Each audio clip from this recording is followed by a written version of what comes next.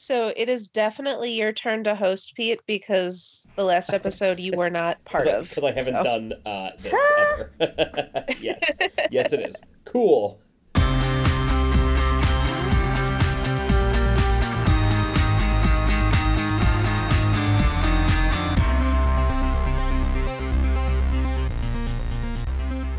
Hello, and welcome to Did You Do Your Homework, the pop culture podcast connecting academic ideas to popular media. I'm one of your hosts, Pete Romberg, and I am getting over a summer cold for the record books. So, you uh, too? yeah, I think everyone is at this point, but I was, incapacitated for a lot of last week. Um, Oof. I'm as, sorry. as my favorite Onion article describes, woman in childbirth only begins to experience the pain of a man with a cold. Oh God. That was me. How Joining me. whiny how whiny did you get? I'm not whiny, I just cocoon when I get sick. I'm like, don't touch me, don't talk to me, blah, blah, blah. That's fair. Yeah. Joining me, as always, and whom you've already heard from, is my fellow co host. Hi, Martha Sullivan, also congested, although I think it's just allergies and not a full-blown cold. But I'd like to apologize in advance to our listeners for any untoward sniffling I may do and forget to mute my microphone for. Yeah, this is going to be the Sniffle-sode. Joining us this week to talk about modern updates to Greek mythology, which I am super excited about, is returning guest Austin Morgach. Hello, everybody. I'm Austin. I picked this topic to explore Greek mythology in its modern forms, as Pete said, and I'm really excited for it. So. And you're not sick, right? I am not sick. I should be sick after this ridiculous weather change here in the Midwest, but I'm doing okay so far, so I'm crossing my fingers. Cool. Knock on wood for you. Yes. Right. Well, like I said, we're going to be talking about modern updates to Greek mythology, but before we do that, we're going to share what is stuck in our heads this week. So, Martha, let's start with you. What is stuck in your head? Sure. So I have been on an audiobook kick lately. I go back and forth between either listening to audiobooks or just listening to hours and hours of podcasts during my daily commute to work. Same. And right now I'm on a tear with some audiobooks, and I just listened to a really lovely one that I was very skeptical about because it's been a very hot book club book in the community that I work in. And the community that I work in is very white and kind of bougie. So, the stuff that is very popular with the women in my community is not always stuff that I want to read. And this book was a delightful surprise. It is Where the Crawdads Sing by Delia Owens. Oh, okay. Which I had the exact same reaction, I'm not reading that. I highly recommend it, particularly the audiobook. The narrator is, if you give me a quick moment, I can find her name, but she has a really lovely, soft, southern reading voice, which made it very soothing. And the book itself is about... there's two stories going on, one in the past and one in the present of the book. Although the past is 1955 and the present is 1969, so Sure. It's still historical. But it's about a girl named Kaya who lives in the marshes of, I think it's North Carolina.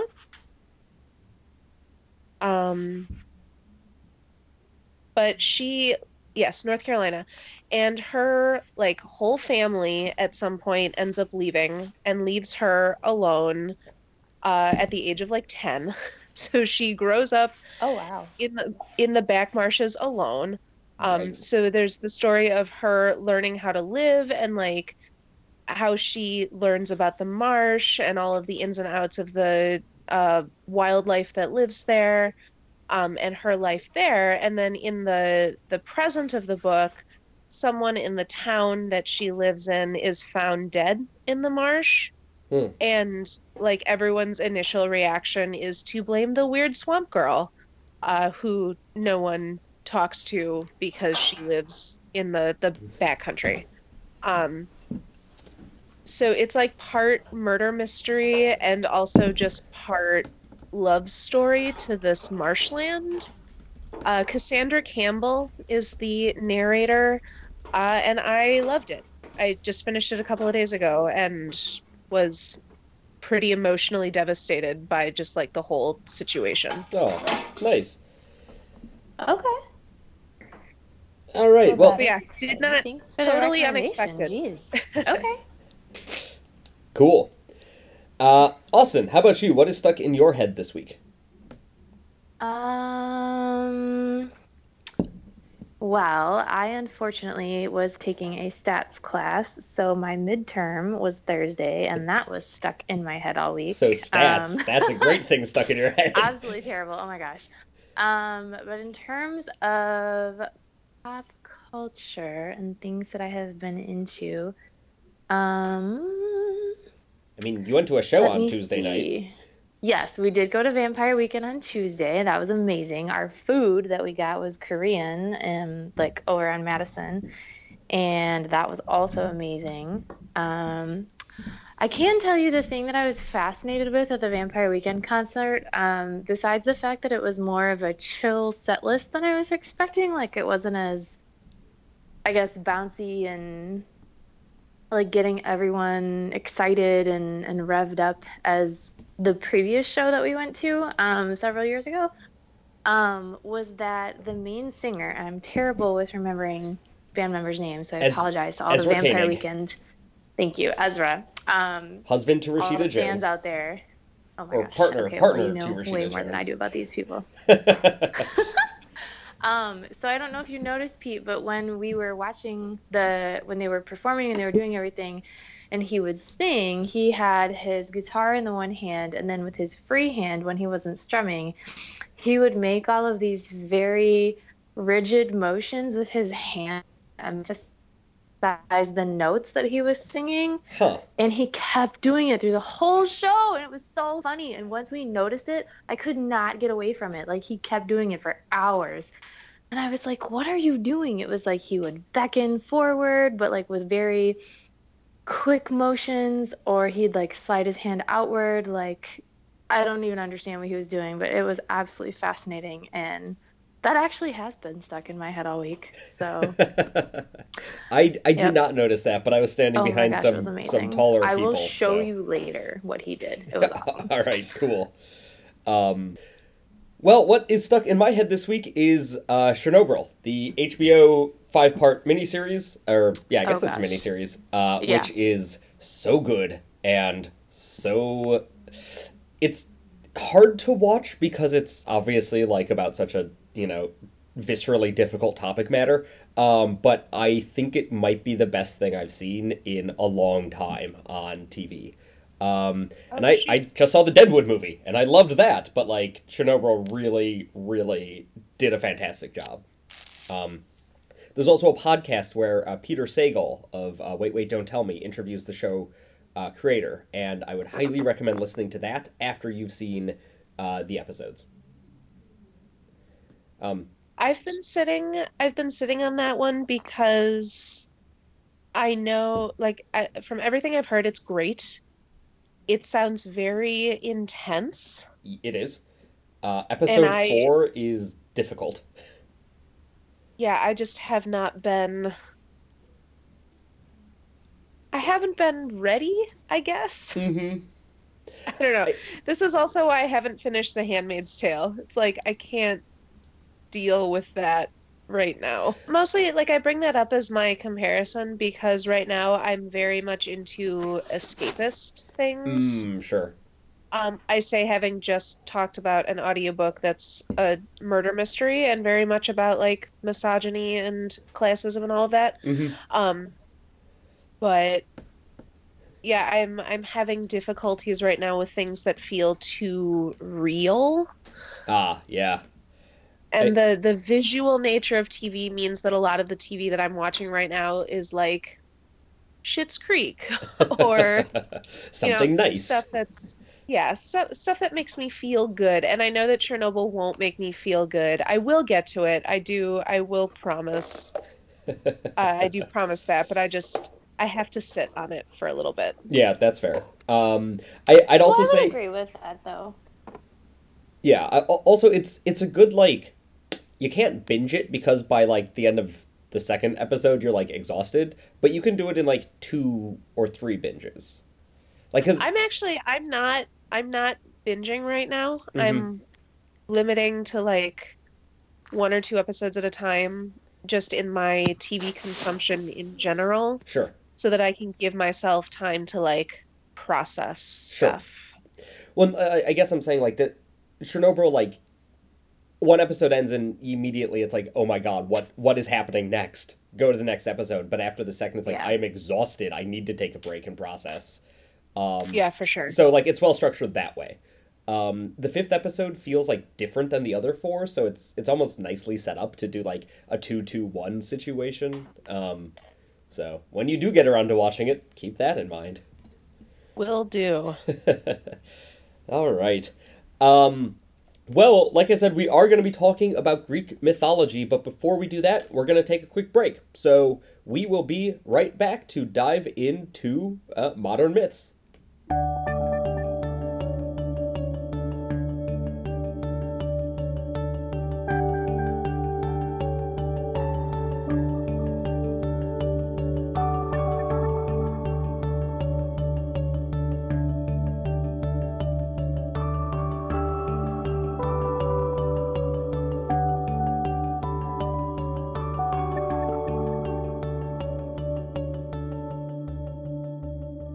And we are back.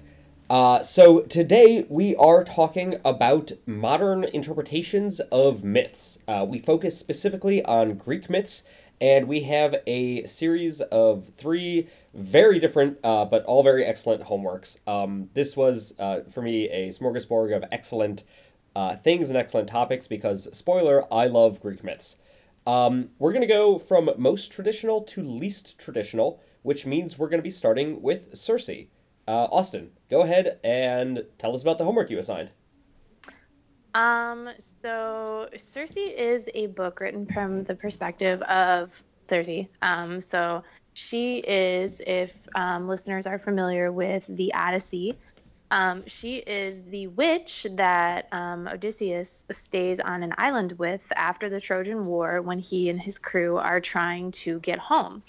And prior to coming to Circe, he goes through all sorts of crazy adventures that are listed in the Odyssey. And he finally gets to Circe's island and stays with her and recuperates and eventually goes on his merry way to get home to his wife and his son. And so this book is written from the perspective of Circe, who is the daughter of a Titan. And it really details her experiences about what she went through growing up, believing that she was powerless, discovering her power and discovering her identity along with that. And then what the meeting of Odysseus when he came to her island, what that really did for her and how it changed her life's course, so to speak. So it was incredible and very well written, and very strong in all of its character development, not just the women. I would highly recommend it to all the listeners. Definitely. Yeah, I fully loved this. I mean, like I said, if I'm reading any like book and it's all about Greek myths or whatever, I'm like, oh, great, I'm in. But especially this one, I thought it was I loved the first half because it was looking at all these myths from like directions I wasn't like I hadn't thought of before. Like there's a scene where she helps Yeah. her sister give birth to the Minotaur, and it's like, oh right, yeah, like the Minotaur was born at some point. That would have been a horrific experience. But and then the second half of the book, once basically once her son by Odysseus like grows up and leaves, felt like an entirely different book where it was telling a myth that I didn't think about. It's based somewhat on the telegony, which is sort of a lost myth. like a lost ancient epic poem. Um, and it deals a lot with like Odysseus after he gets home, and it's like, what is this uh like this clever person going to do after like 20 years of adventure? Now he's like the king of goat herds, and it's like, yeah, that doesn't work for him. That's obviously in the background. There's a lot more going on in the foreground, but I was really struck by sort of that angle and the reinterpretation of Odysseus, as like as not really heroic. I I also loved this book. I wept through most of it. Um, I really appreciated because the this book pulls in a lot of threads from different myths that I was familiar with. Like when I was little, I was obsessed with the Dolores's Greek myths collection, which, if any of our listeners out there are familiar with it, it's a big yellow book that has a ton of uh, Greek myths in it, but they're all very simplified. They're like the Minotaur is in there, but it's very like sanitized for a small child. Right, Yeah. right. It would need to So be. so Cersei really re-examines a lot of the stories that I already was kind of familiar with. Like it touches on um, Prometheus and Glaukos and Scylla very early on, and like what it would mean for a beautiful nymph to be turned into a horrific monster that eats people now. Right. And like the Minotaur and Daedalus and Icarus and like all of these stories, you now suddenly have this very strong like central point that all of these stories are kind of spinning around, Mm-hmm. and a perspective that you don't get a whole lot in mythology or in Greek mythology. I thought that centering Cersei's experience as a woman in this environment that even in the like sanitized versions was really hostile to women, like Yeah. um and kind of what that means for her to be witnessing all of this like violence and um the backstabbing and political maneuvering of her family. I think you don't often think about the Olympians and the Titans as being like this huge interconnected family group, and I really enjoyed examining those connections in that light, Mm-hmm. like who is whose cousin and who is whose mother, and all of this, like all of these interrelated uh family issues. Yeah. I was talking to one of my coworkers who said that she started it and eventually like she didn't finish it because she felt really it Like was hard for her lost. to connect to it. Yeah, because she did not have the same kind of fascination, like immersion with Greek mythology that I did. So she said, yeah, I didn't know who any of these people were. I didn't know like what was going on. And I wanted to know if you guys felt that the book is like if it could be inaccessible to somebody that didn't have um a background already in these stories. That's I a hadn't I hadn't thought so, but that could just be because I'm already like I'm so in it. right. That's hard for me to come at like cleanly because because I'm so it, like deeply yeah. invested. Like when early on Helios brings Cersei to like go check out his cows, I'm like, the cows of Helios, they're a big thing. Um, but I guess I could see it Well, and I think because Um, the big one for me that I was thinking about was that you get to see how, like, you get to see these stories where they intersect with Cersei's experience, but a lot of them, they don't really follow the stories to the end. Like, we get bits and pieces through the news that she hears from Hermes and other characters, like Jason and but, Medea kind of. right, like, I know how that story goes, but this book is not that. concerned with how it eventually plays out. Right. So my thought, I guess, would be twofold. One is that it's sort of like self-selecting. Like, people who like this book are likely to be coming in with already like a baseline enjoyment or understanding of the myths. And then on the flip side, and this is something I was doing a lot while reading it, was like, there's wiki, um, and obviously that takes a lot more work to do than just like sit down and read a book. But like, I like doing that sort of stuff. So while I was reading this, I'm like, ooh, I don't really remember who Glaukos is. Let's just look that up real quick.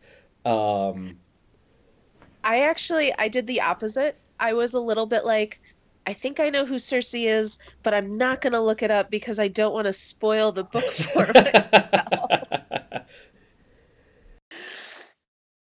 Well, I think that's kind of, well, okay, so I knew many of the myths in this story. I did not know all of them, or I didn't perhaps have like the most complete remembrance of them. I think I kind of had a similar experience, Martha, to where when I was younger, I was definitely a major book reader. And my parents had this huge mythology book as like a coffee table book, kind of. And I would steal it sometimes and go read all these incredible stories. And it was different mythologies from all over the world. And it was definitely not for little kids. I don't think I understood half of what I was reading in terms of the non-sanitized parts, but it definitely made an impact on me.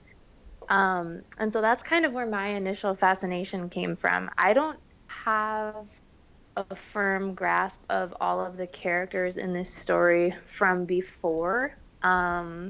And so going into it, I remembered people like Skyla, and I remembered the Minotaur, obviously, as being like a huge character in Greek mythology. And like some of the major guys I'm really with, but some of the, I guess to me, I would consider Glaukos more of a minor character. And I didn't remember him at all. And as someone coming into it, I have a strong fascination with mythology, but probably maybe not quite as much as you two if you remembered people better than I did. And I just, as someone who loves literature, kind of took the book at face value, so to speak. And I wanted to Google a little bit, but I didn't have a lot of phone battery at the time, so I wasn't able to. And so I kind of just That's a good kept way to reading. keep you from doing it.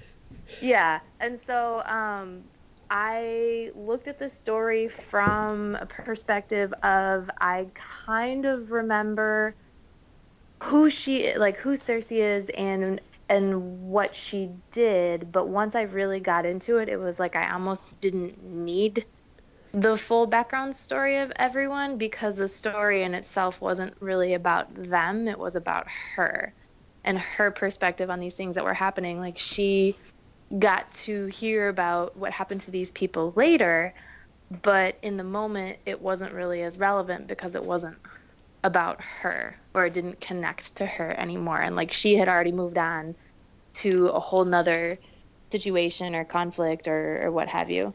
um Yeah, and so I liked that. once you get to Exiled 2, I think it really like sort of like, if you can get to that point, I think you're right, Austin, that like even like a Greek myth neophyte could like start the like, once you get to that point, it's like sort of a story that is self-contained enough that even if you don't know about Jason and Medea, you can be like, all right, well, like, that's her niece. Bad things are gonna happen. They're gonna go away now. Clearly, they're important, but like, it's still part of like the self-contained Cersei narrative. Yeah.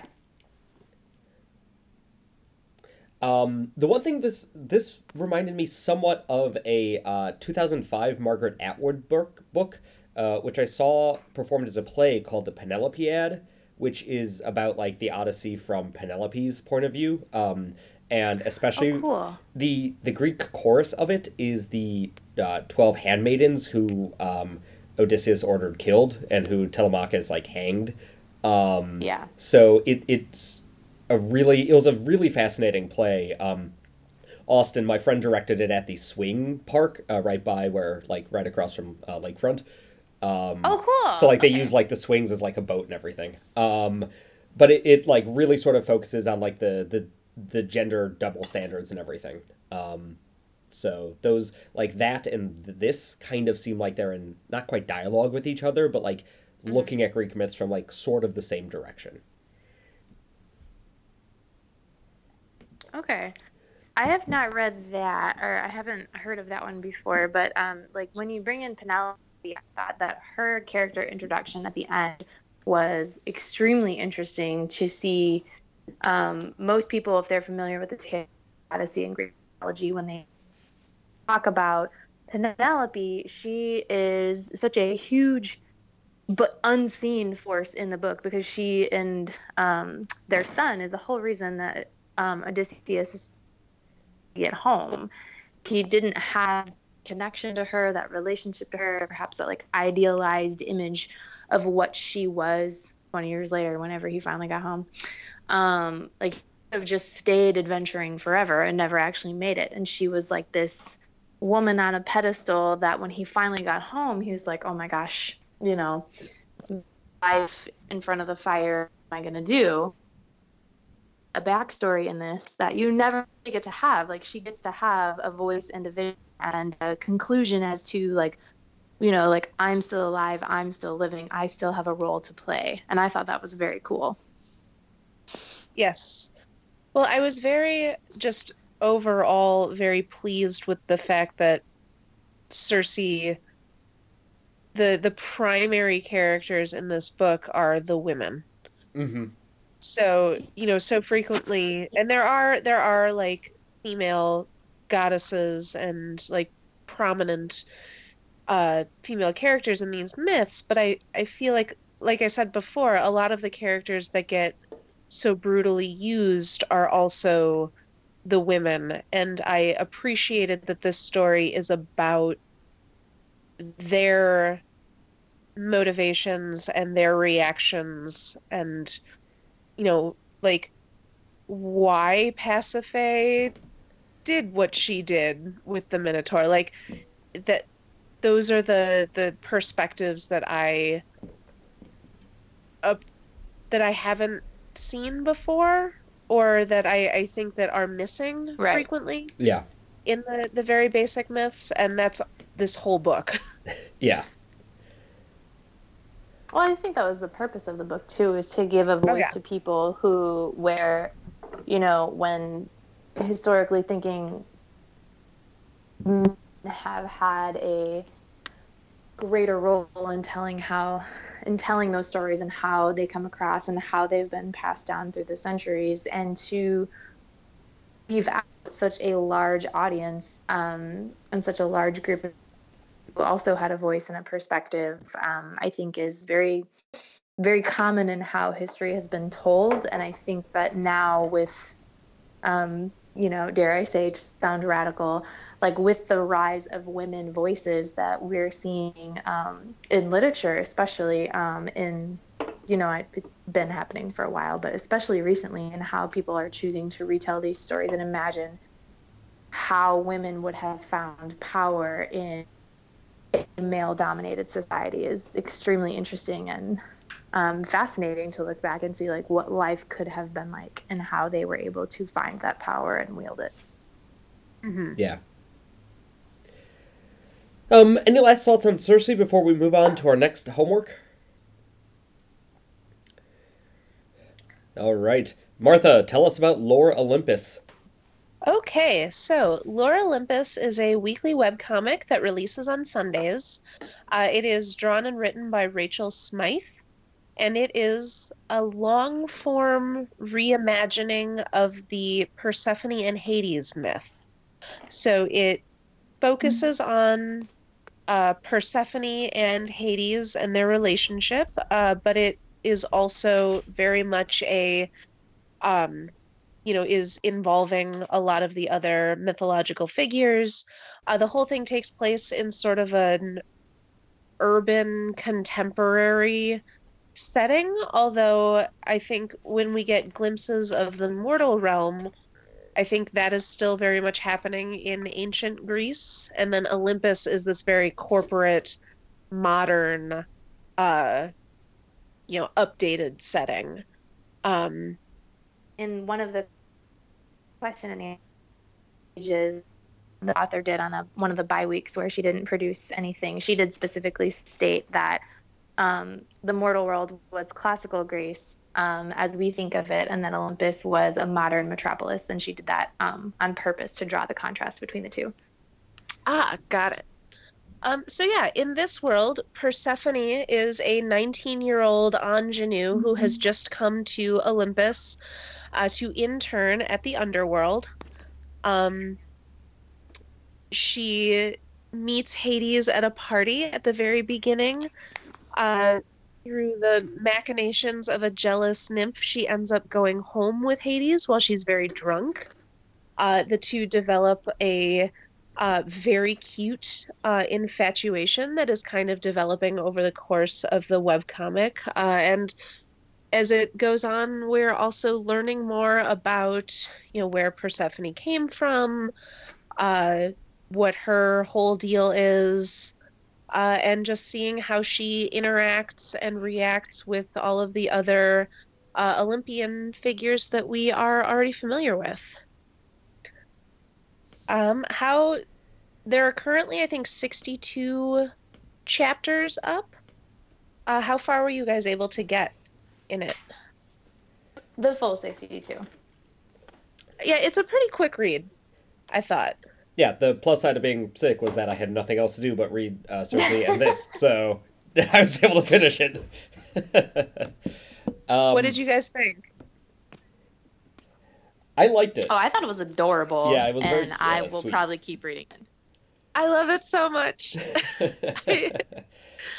Persephone really is such a this version of Persephone is such a she's very innocent and naive, but also is such a tough little cookie that I am rooting so hard for her. I think the author has done a really good job of kind of contrasting her innocence, because she's only 19 and the rest of the Olympians around her are all like multiple thousands of years old.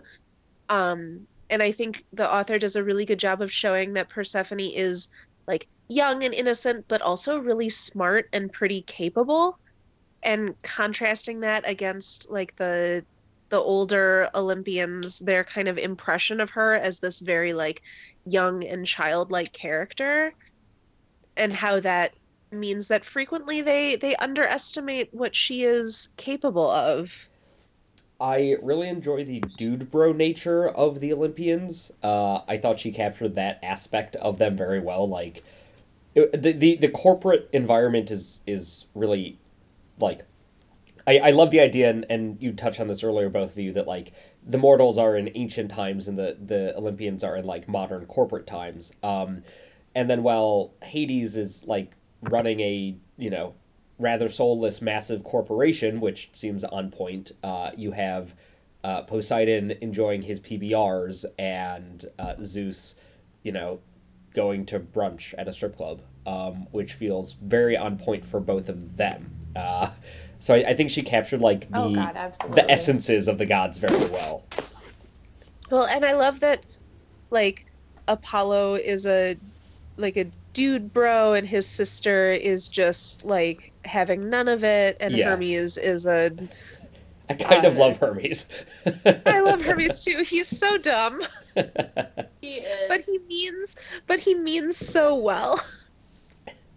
I really enjoyed the color contrast that the author used, or the artist used, in portraying the different gods and goddesses, and how she was able to use that color to contrast Olympus versus the underworld, especially towards the end of this series, as it is now published, at least in like the late 50s, when Persephone goes to work in the underworld, and she is like bright and pink and vivacious and springy and happy and all of these things, and then everything around her is in a completely different palette altogether. And her uniqueness really stands out, even before you start to read the story and understand what's happening and how their relationships are being revealed or how they're developing. And I thought that was very, very cool. I think between Hades and Persephone, it is um, perhaps the most obvious because the story is primarily about the development of their relationship. But with the other gods and goddesses as well, you can see how the author uses the color contrast to show emotions or manipulations or different feelings behind whatever is going on in the conversation. And I thought that was really cool and very well done. Do you guys have any thoughts on reinterpreting a story of an abduction into a story of romance? I do actually. Cool. Um, I thought you might. my primary one is that we haven't gotten to the abduction yet Mm. in Lore Olympus. So I'm very curious to see how the author handles that after building up so much goodwill around Hades as like a more romantic character. Mm-hmm. Um, I also think it is important to remember that even though it's an abduction story that for some reason everyone kind of allows, like in the original myth, like everyone sort of allows it to happen. So I'm actually pretty on board with a Everyone but version of Demeter. this. What? Everyone but Demeter. Well, but even Demeter has to like there's a lot of compromising that goes on between everyone except Persephone, who is just sort of told, well, this is how it is now. So I'm actually kind of on board with the idea of retelling this story in a way that hopefully gives her more agency in Mm. shaping her life because the I mean this I think we have to acknowledge that this is not the way that the original story was intended. Like this new retelling does not have the intent of the original story. Right. Like, however it ends up playing out, it is clear to me that Persephone will have some agency in how her story goes. Um, and I don't hate the idea of reclaiming that story in a way that gives her more of a voice and more choice in what happens. You know, with the understanding that this is not the original story, Right. which I would agree sucks. with that. I think there's a parallel here as well, somewhat between the story of how Eros slain Psyche and how he met her and how he stole her away, and the original telling of Persephone and how she was essentially stolen away. And I think we can kind of see that in the way that the mortals show what happened between Eros and Psyche, where the woman was basically told, like, this is your marriage, this is what's going to happen. And then this other man swoops in because he didn't like it and was basically took her away and created a new situation of, uh, sexual romance, marriage, what have you. And so the women in classical Greece are told how things are going to happen versus in the world of the gods, they're in this particular retelling, there is more of a happening and these subtle, I guess, hints or red herrings that the author is starting to drop about how Persephone does have more agency. And I think especially in the last one where the most recent episode where Demeter writes Hermes a check about something that he saw and he's not allowed to reveal it or it's going to go down basically. And that was excellent podcast because I think it indicates that they do much more with the story and how Persephone discovers her own self-power. But between both this and Wicked and the Divine, I really love that like Persephone is appearing in, I mean, like a very limited sense of pop culture more now, and B that her her state not just as like passive abductee, but like both a vegetative fertility goddess and also like a death goddess is sort of like being explored. Austin, you would really like Wicked and Divine. Okay. Listeners of the show have heard Martha and I talk about it many times, so I'm not going to go into it here. Okay. Yeah, and in connection to the Wicked and the Divine, I think it's interesting that in the most recent strip, we are, or the most recent or the one before that, we are all reminded that Persephone, in its original Greek, means bringer of death, Mm-hmm. which can mean a whole lot of stuff. I think in the mythology that I'm familiar with, it kind of implies that when she leaves Earth to go, like she takes the summer with her and brings on the winter when she leaves Earth to go serve her time in the underworld. But could also have some Some other meanings. some other meanings, and that is very exciting to be exploring. Yeah. I think she also has some connections to one of those. Actually, no, cut this out. I don't have enough background knowledge to be talking about it. Were you going to talk about the Eleusinian mysteries? Yes. Okay. But I don't know enough about them to... That is a thing I have wikied multiple times, including this morning. Oh my goodness. Okay. But like it was just a very popular mystery cult in ancient Greece, around Persephone, Demeter, and like the rape of Persephone. And it was only women, right? Like only women could be part of it? No. But it was like, as a mystery cult, you had to be inducted and you could not talk about what you saw. It was sort of like a chthonic journey type situation where like inductees were led into a underground area and did some rituals and some ceremonies, and possibly there were some psychoactive drugs happening, and then Most likely. but like it Okay, lasted yeah, for like 2,000 years. Yeah, I'm getting it a little bit mixed up with the cult of Demeter and the Maiden, which I think was related but not the same thing. Okay, yeah, sure. Right, yeah, because Persephone was the maiden in that cult. Yeah. Yeah. But yeah, Persephone was, I mean, the point is that Persephone was a big deal. And I'm just really excited to see her be a figure in, like, the main figure in these stories. She rules in Wicked and the Divine. Yeah.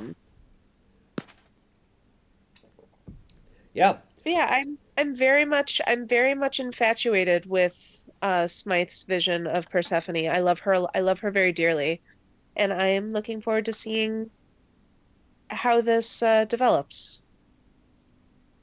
Same. My one critique is that it's a little slow in the plotting, and if it's once a week, this is going to be a year's. It already is a years long thing, so. Is That's it true, years and long already?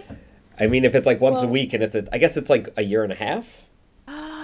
Oh my gosh, I didn't And even this- think about that. I just started clicking.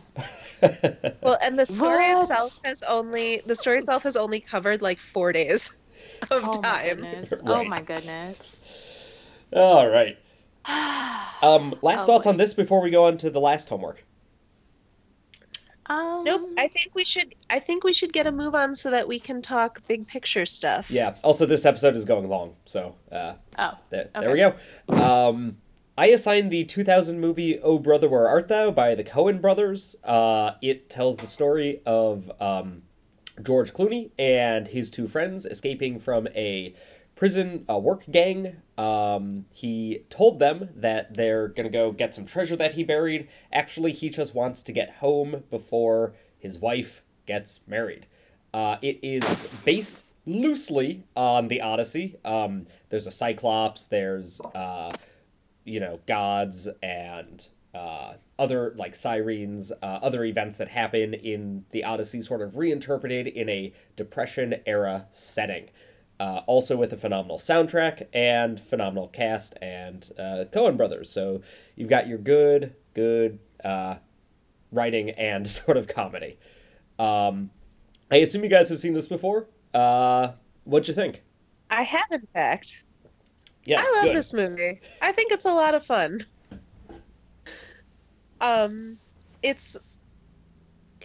I am frequently guilty of saying that I don't care for the Coen brothers movies, when really it's that I don't like The Man Who Wasn't There. Because every time I say that, my sister goes, "You do remember that they made Oh Brother, Where Art Thou?" And then I have to re-examine like my whole life. I think George Clooney was a great pick for the Odysseus figure. I think he's very charming, and the way that he like talks his way out of everything is, um, just Classic enjoyable him. to watch. I do think that this was a very interesting pairing with Cersei. Yes. Uh, Uh, and I thought it was an interesting contrast to see the two because they're not totally different, but I think the biggest difference is that Oh Brother, Where Art Thou doesn't get into the afterwards. no. So we just get the very charming, kind of manipulative, but mostly like, well, actually, I was gonna say well-intentioned. I don't think that that's true in any event. But at least the very charming vision of Odysseus. Well, which is the same as the Odyssey. Which, like, I think the Odyssey ends with him, kill the suitors, and then he is able to convince Penelope that it is him because of some some knowledge he knows that only he would know. And then it's like, cool, he did it. End of book. Uh, which is kind of like this. I would agree with that. I think the way that they portrayed the story of Odysseus, Ulysses in this case, coming home and all of the adventures per se that he had to go through were took place in a period of time in America that was extremely visual and eventful. And he ran into many of those events and visions during the Great Depression while he was on his way home. And that was really interesting, and I think had a great parallel to the visions that you see in the Odyssey, and the similarities between what Odysseus had to go through in his adventures to go home and how they were able to do something similar in the film while also creating like its own very unique plot line and making that similarity of like the loose interpretation, but also making it a complete individual story on its own too. Yeah, I picked this because it is sort of one of those like canonical when you're talking about modern adaptations of myths. When it came out, it was like the fact that it was like loosely based on the Odyssey was definitely like a point to it, but it is certainly loosely based on the Odyssey. Not like Cersei is definitely like bait like it's much more grounded in its basing on the myths, whereas this is much more like I like it feels like it's based on the Odyssey, and you can see some of the commonalities, but it's definitely not like a one-to-one correspondence or anything. Yeah. I mean, it's pretty close, just in terms of like picking out like obviously Like, George Clooney doesn't fight an actual Cyclops, right, he fights a John but he Goodman. fights John Goodman with one eye. Right, Like, right, right. Which is very cool.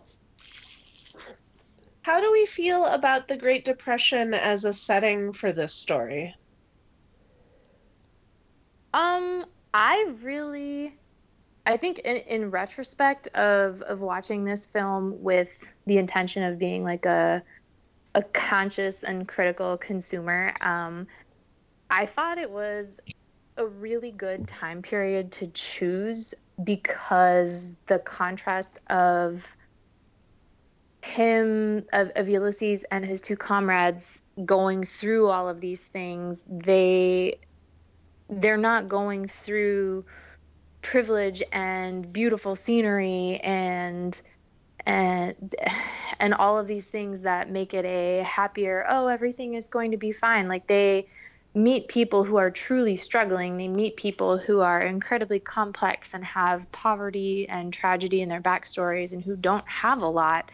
And they're going through and they're interacting with these people and in whatever measure possible. And there is that parallel to the Odyssey, but there's also you you kind of get a sense to see of when he's charming these people, who exactly he's taking advantage of and how little they truly have for him to take advantage of in the first place. So I thought that was very well done. Well, and that last sentence is really interesting, Austin, because my next question was going to be I've been getting very into Hadestown recently, the new multi-Tony award-winning musical, which is also set, I don't think it's actually set in like the Great Depression, but it's a very Depression era aesthetic. And I was wondering if we thought there was some reason that that spoke to, like, if there was something about that era and that aesthetic that kind of lends itself to imprinting these myths on, like, on it as a backdrop for a reimagining. Well, I was also thinking about Hadestown when you asked the first question because like Hadestown and this are like almost 20 years separate. So it's not a case of like just oh it's in the zeitgeist now, the depression. Like it's definitely like two different pieces separately like coalescing on depression era iconography.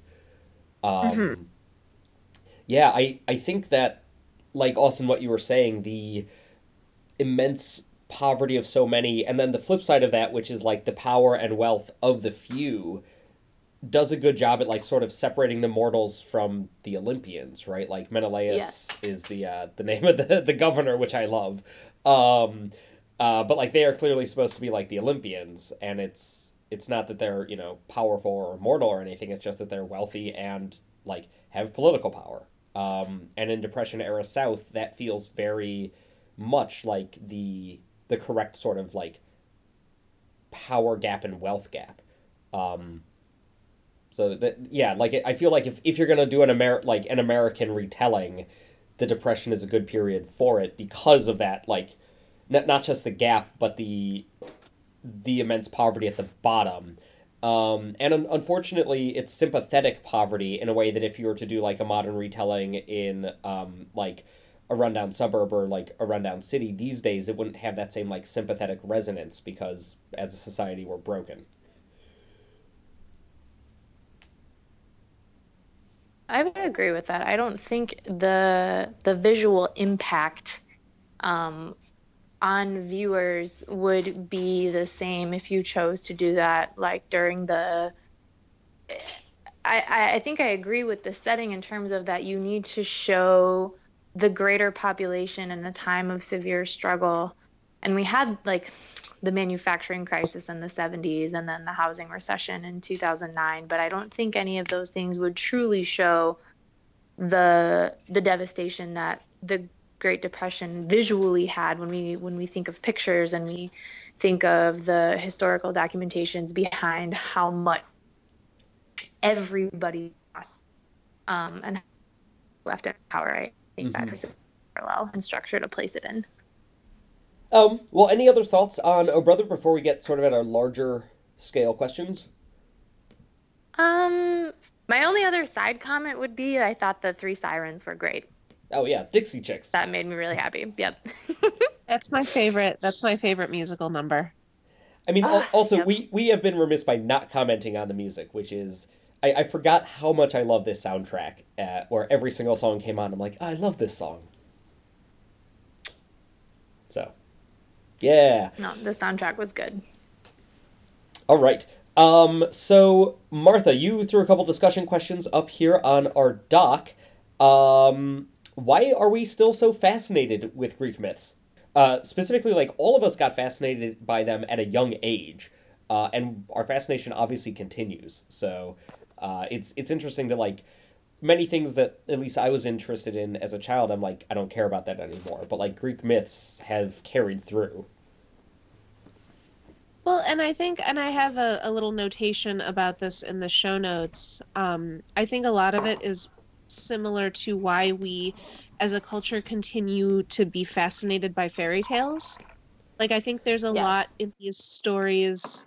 Well, first of all, mythology has the added shade of like the impossible. Like, these are stories that are so big and like deal with creation myths and people doing impossible things, and I think that there's a lot to be fascinated by that, like just thinking about somebody who could like go to the sun and bring a piece of the sun to the earth. Like that's such a wild concept that I'm not surprised that we still like think about it. Um we tend to name big things after Greek mythological concepts like spaceships. Planets. Amazon. And I think it's because they encapsulate this idea of thinking about just like impossible and larger than life concepts. Like they embody these there's a word I'm looking for that I can't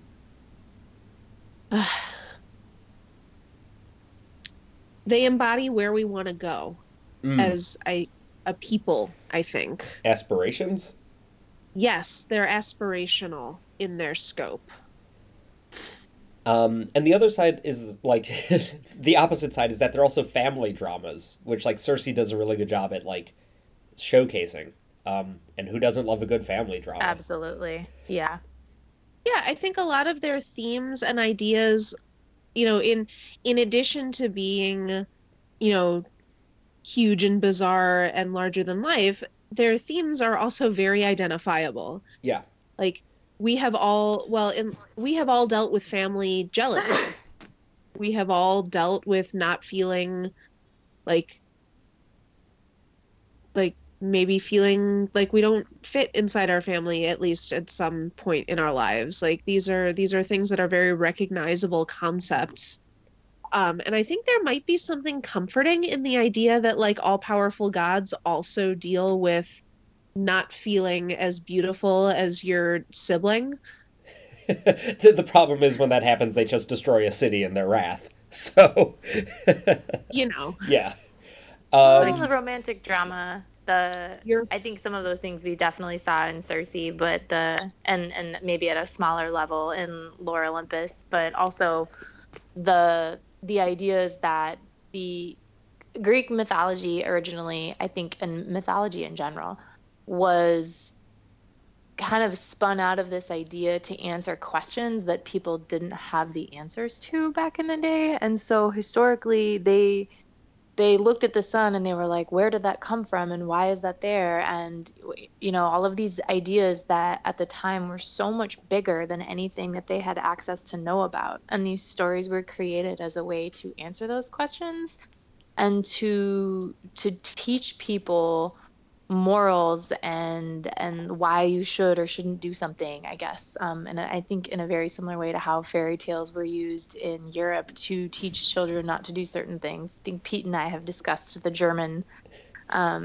children's riddles several times over and how dark and terrible they are as a way to teach children not to do very specific things.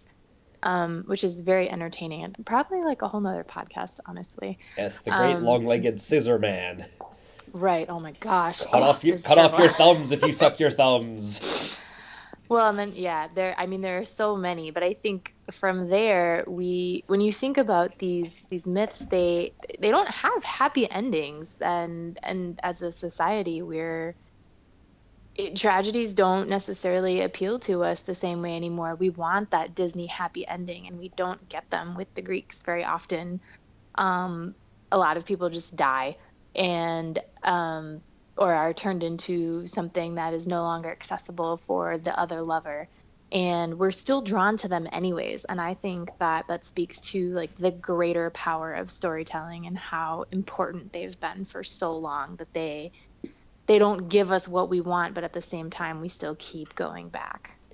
When you mentioned morals, and two of our three homeworks were based on the Odyssey, which like the core fault of Odysseus is his hubris, right? Which is like your classic, especially Greek heroic fault, which has like followed us through, Western civilization for like 2,500 years now. So, like it's an idea that I think still resonates, because I think we still like the idea of someone who is like, their downfall is their own fault. Like it is not.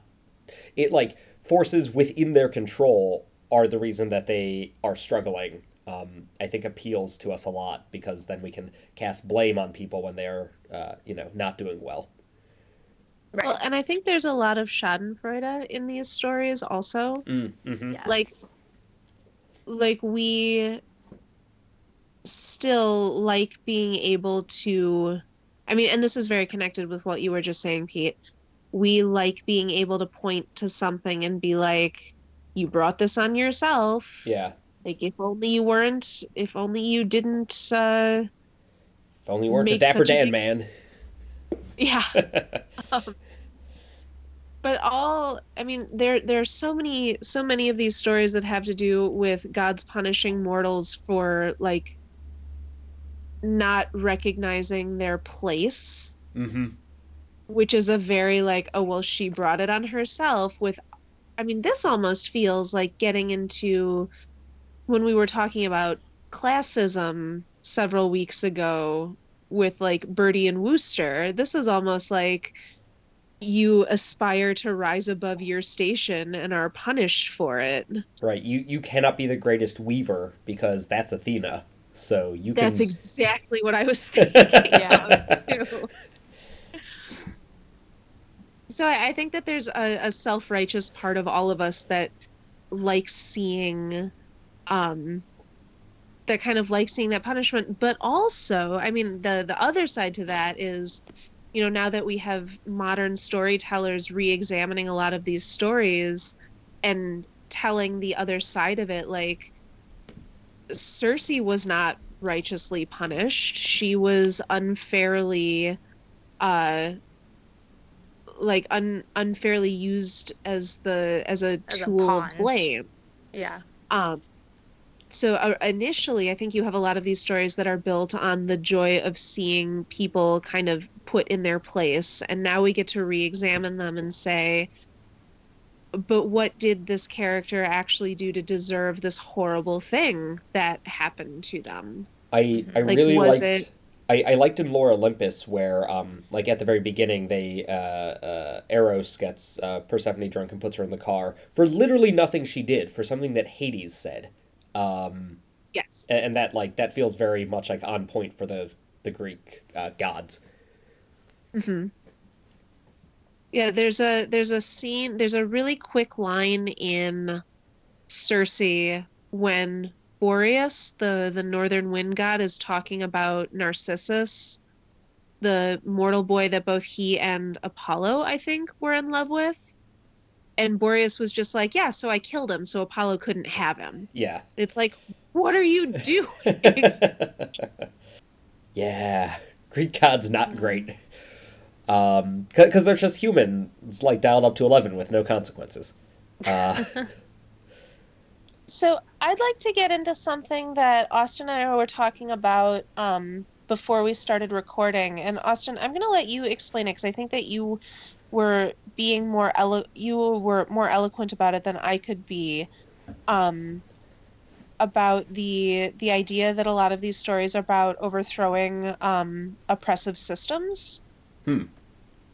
Oh, okay. So one of the things that I had noticed, and to me this came about more while I was reading Circe, because that was the one that I did first of the homework assigned. And I noticed that she, as a woman, is a minor female in the eyes of the gods around her, and she basically is, as we already stated, she's put in her place, and she is supposed to stay in her place and be content in her place and not look to higher aspirations or ambitions or desire anything other than what they've chose to carve out for her. And in the Odyssey, that's the only role that she's really given, because the Odyssey isn't, necessarily about her.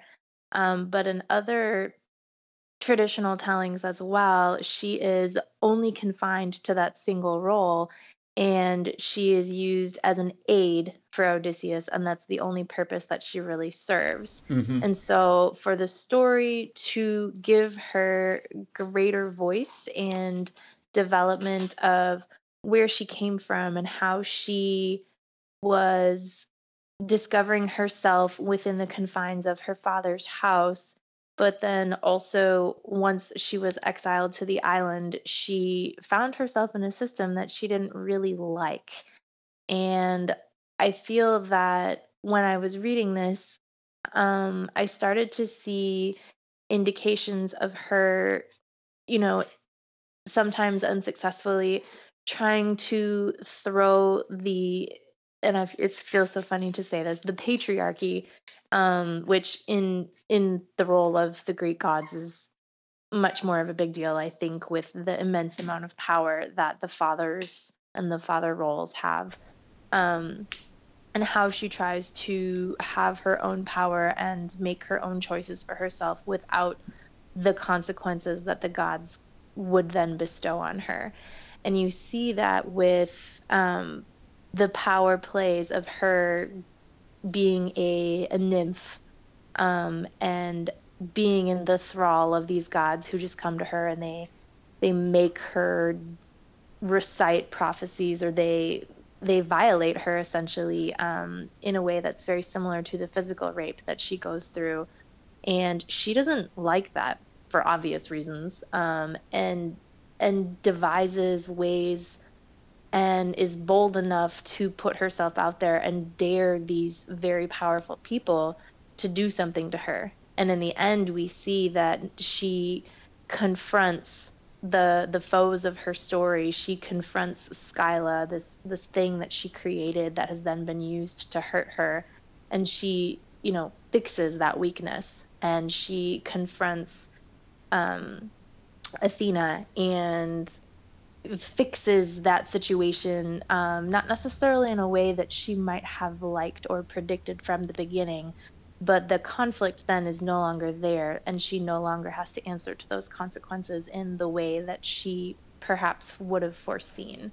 And I think especially the most powerful thing was confronting her father and fixing. I keep calling it fixing, but I feel like she essentially takes the system that is broken for her, and she maybe just removes it altogether from her life and her choices. And I I feel like that's really important. I feel like we see some of that in Oh Brother Where Art Thou, in Justin, how he escapes and tries to get home, and some of those things there. But I think I saw it more in Lore Olympus, and how Persephone is supposed to be this minor goddess, and I like how you said that, Martha, where people continue to underestimate her.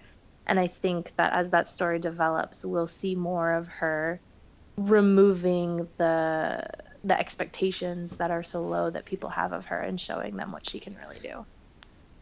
Well, and it resonates a little bit less with me because the main character in O Brother Where Art Thou is a man. But I also think that a lot of Ulysses's tricks and things also hinge on people underestimating him. Yeah. Yes, I would agree with that.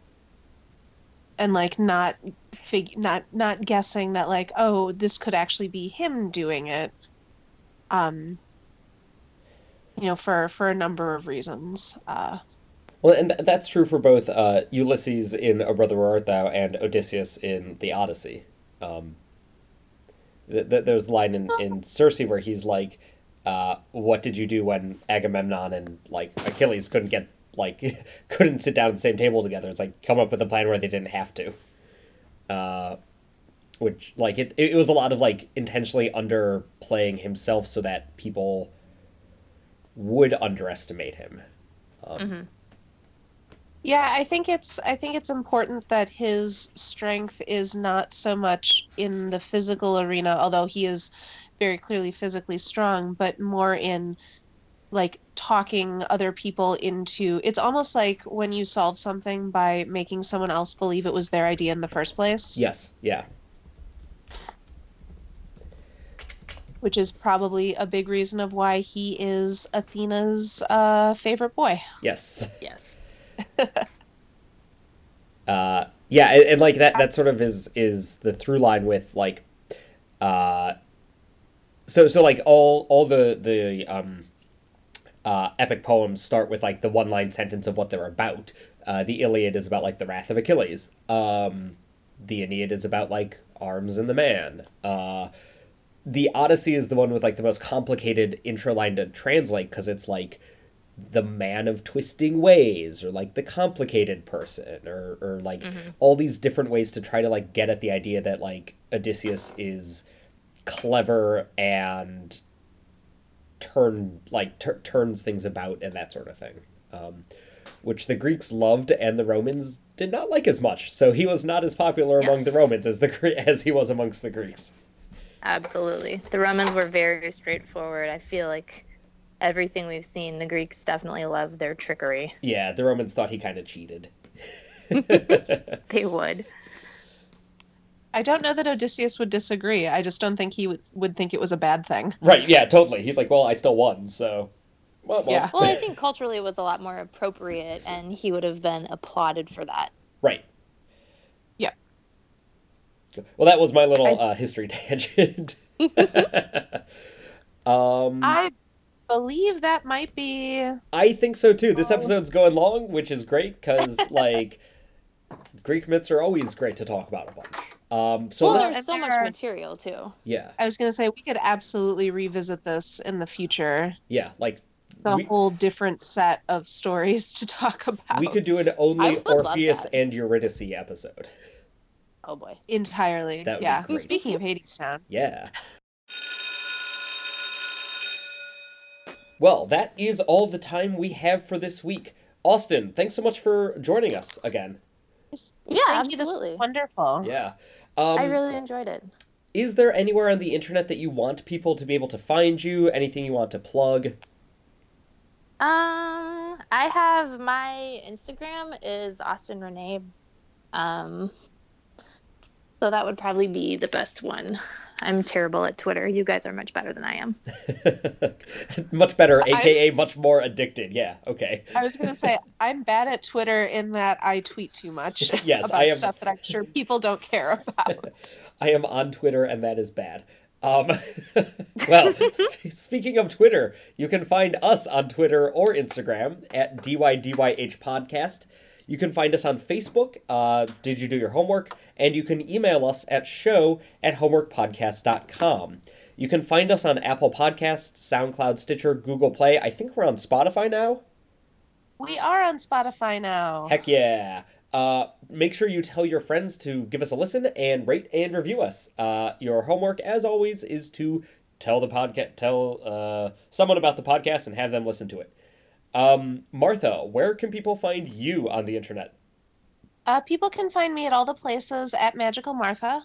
You can subscribe to my newsletter at tinyletter.com/Magical Martha.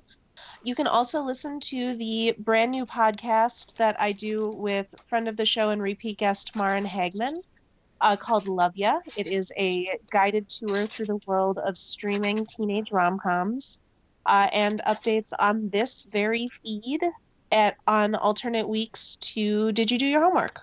Yeah. What do you guys talk about next week? Alex Strangelove.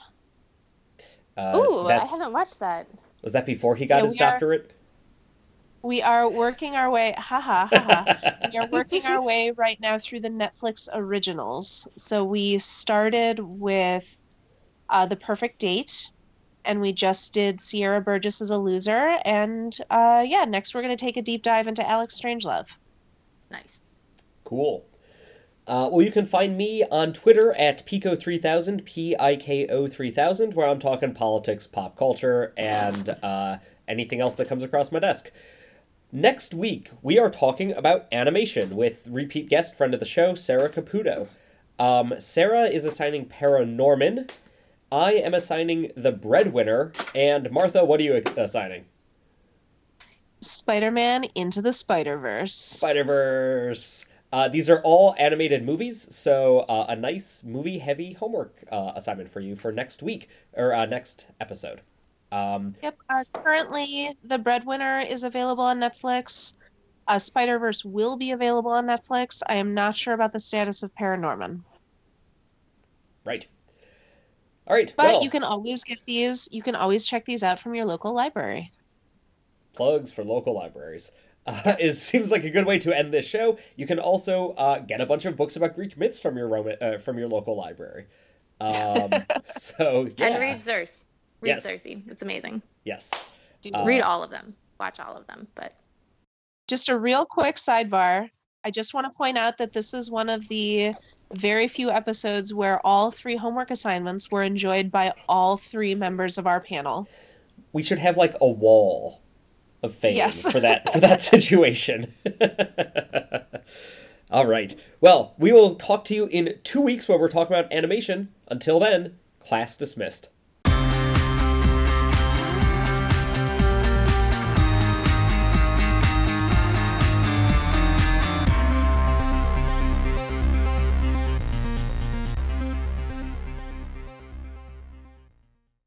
I could probably get it under an hour 20.